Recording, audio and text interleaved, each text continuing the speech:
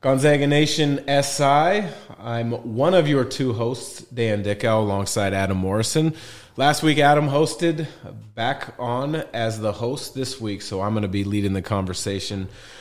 Great to have you back in studio, Adam. Yeah, it's nice. Nice to be back home. So, 2 road games. And the crazy thing is for Gonzaga, they're only their second and third true road games of the season. Can you remember a time ever that it took that long to get deep into road trips? No, I think it's kind of the philosophy's changed a little bit, especially just in college basketball as a whole. You play tougher games, but if you're going to two really good programs, you're kind of go neutral, and then you can kind of throw a bone to your fans. And I think that's what the Vegas deal was for the UCLA and Duke games. And then obviously, I think Texas was on our deal last year, so we could argue that there was a high level road game to come about that was supposed to happen. It will happen next year, I think. But it's been a while since you get into February and you haven't played a road game. And then the first one at Santa Clara was a road game, but there was 25% capacity, so it was really dead in there.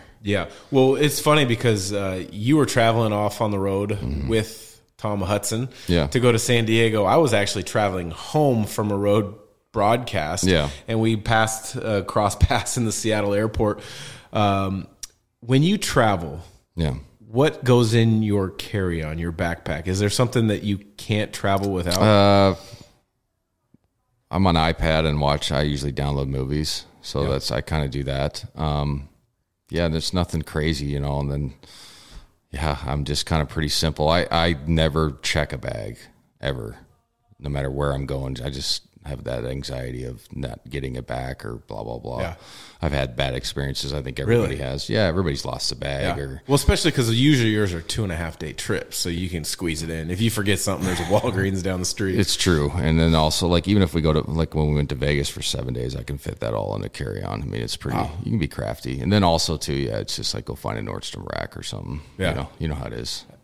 That is crafty. You know what I mean? Yeah. I mean, I'm the same way. I don't check a bag unless it's more than a 3-day trip. Yeah. But interesting. It's always shoes that are the biggest ones that get you. Well, and then if you work out, that's where I get the hang up. If am I going to go work out on this trip? Yeah. Then I have to have extra clothes and shoes. But we kind of started off topic, but it's good to kind of get random at times. So absolutely. Back to the road trip at hand that past week.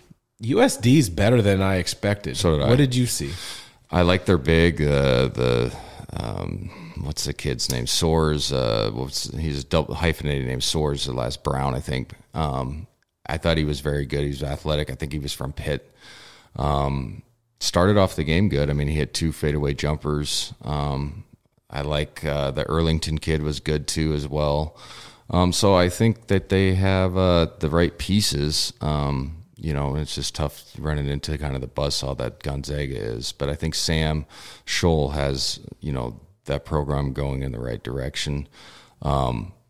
He didn't allow us to shoot threes, so he was going over the top of ball screens. And our guys made, and Nemhard started the game making, I think, 3 mid-range shots, kind of floaters, which if you're playing, you obviously don't want to give up baskets, but the previous game before with Portland, when we shot 41 and made 18, broke the McCarthy record.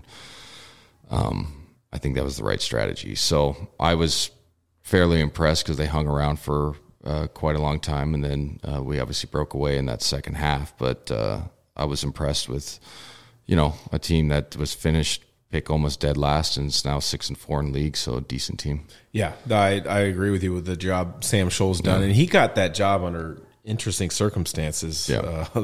Their other coach got fired, and then he took over as an interim, and he's run with it and done a nice job. Plus, you got to pull for him because he's a Washington guy. I think Gig Harbor, I think is where he's from. So Chet Holmgren was unbelievable. It started in the USD game. It continued on with the BYU game. Did you see a different approach from him, or do you see just a guy getting even more comfortable on this last road trip? I think maybe the approach is a little bit different. I think he's just more aggressive as a whole. I think he's kind of looking for his shots more, and I think he feels the freedom to take bad ones that are within his deal. You know what I'm saying? But and then I think, playing against that other big I mentioned that was like size, I think he kind of took it as a personal challenge to kind of show that he's not just, dominating shorter players, I guess, if that makes sense. But he was going inside, and then he went on that 11-0 run by himself, just off trail threes and that trail situation. It's just so hard to cover, especially for a big that's never, used to guarding on the perimeter. You're always used to being around the rim. So I've been really impressed with just his growth as a player, and it's nice to see, obviously, but you can see, all right, this is why he's an NBA top, 5 pick or whatever, whatever board you want to read at a certain time. But you're like, you understand that his skill set is so unique that he's going to help somebody at the next level, and he's starting to show that, game to game now. Yeah, I think, I always, coming into this season, you watch the highlights, on YouTube and all the different analyst sites, and you're like, yeah, he's a top 5 pick. See him in person, I was like, he's a top 3 pick. And then you start watching Banchero and Jabari Smith a little closer.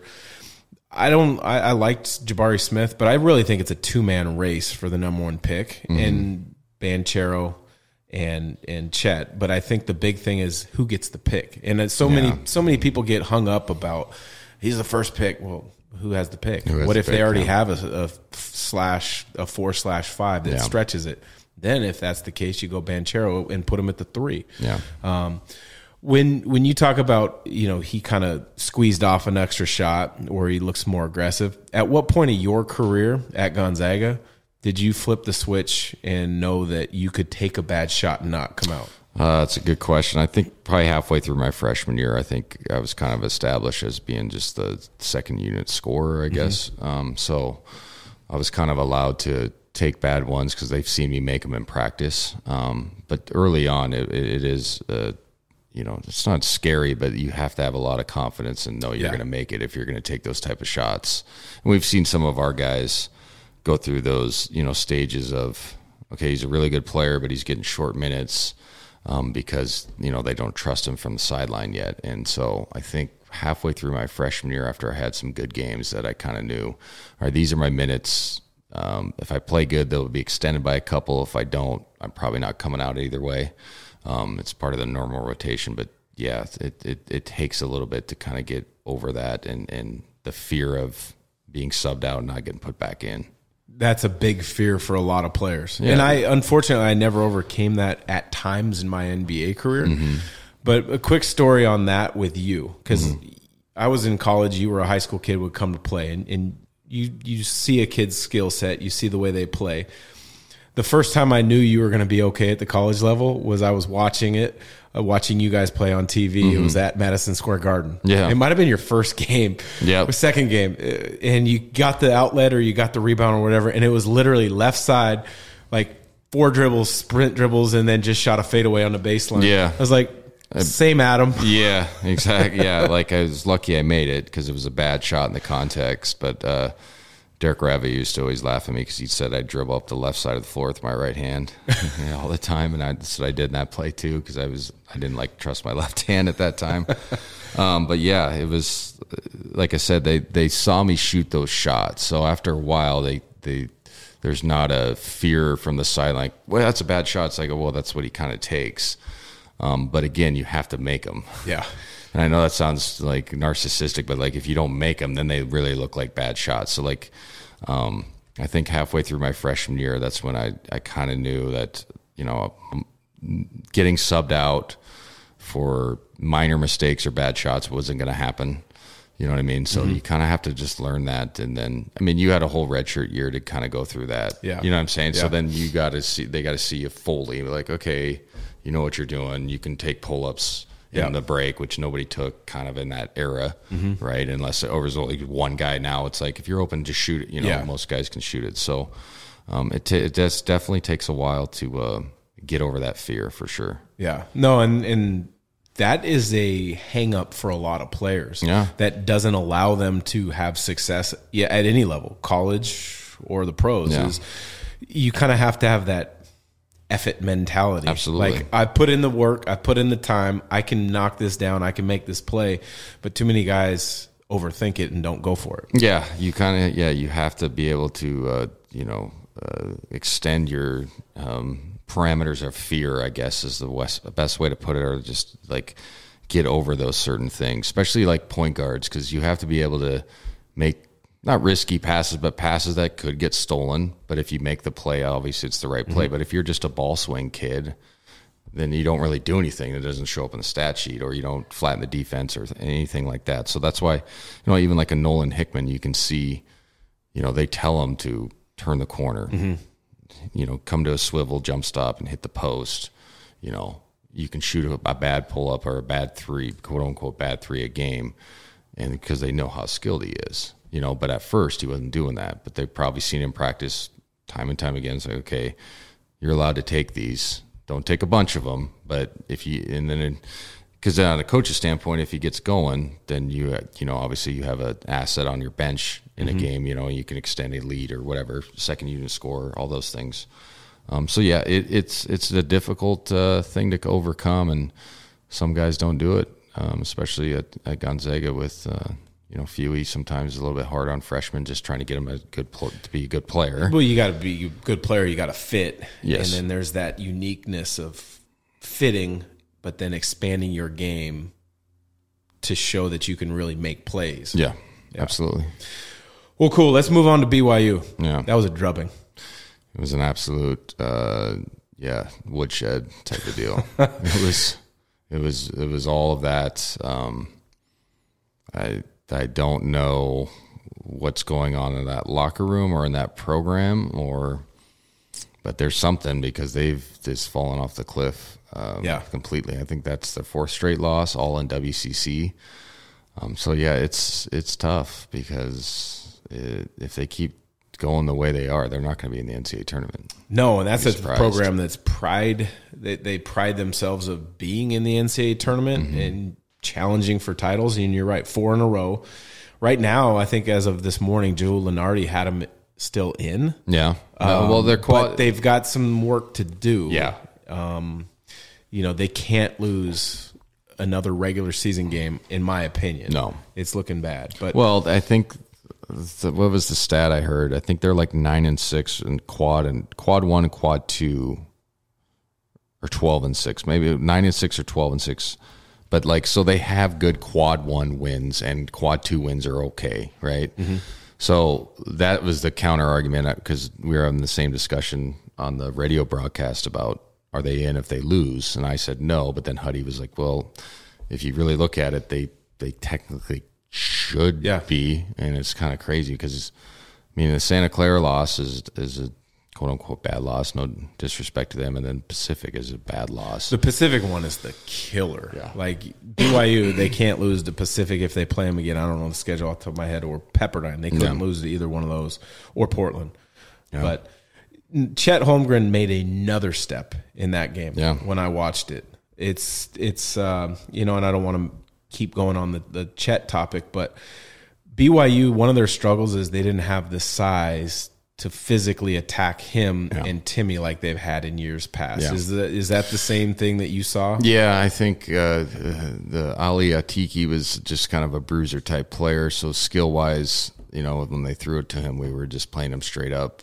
And then I think inside Mobley, he struggled against our guys. And then, when you just get a matchup issue like Chad, it's so hard, just like the San Diego game. The kid that Terrell Brown, Soares was his name. I think he has like 170 career blocks in his career, not just at San Diego, and he couldn't guard him because he's not used to being away from the rim. And that's what Chet does. Is he spaces you out, and then he brings your best, rim protector away from the basket, and then it opens up all the other lanes. But I think Chet, what was his line, 20 and 17 or something along those lines, with like 5 blocks. Ridiculous. And I think it was on like 9 to 12 or 10 to 14, something, something highly efficient. And so it's just he's a really tough cover. And, like I've said in previous episodes, he's tougher than people think. Yeah. And which I've been impressed with. Like, I think guys come in and they just naturally go, okay, he's thin bodied, I'm going to punk him, and that's going to be the end of his night. And he doesn't back down. He kind of delivers the first blow. So he had another fantastic game, and I actually saw a couple of NBA scouts there I ran into underneath, and so it was a nice time for him to have a good game. Obviously, they're watching more than one game, and they've seen him before, but like that really showed his versatility around the rim.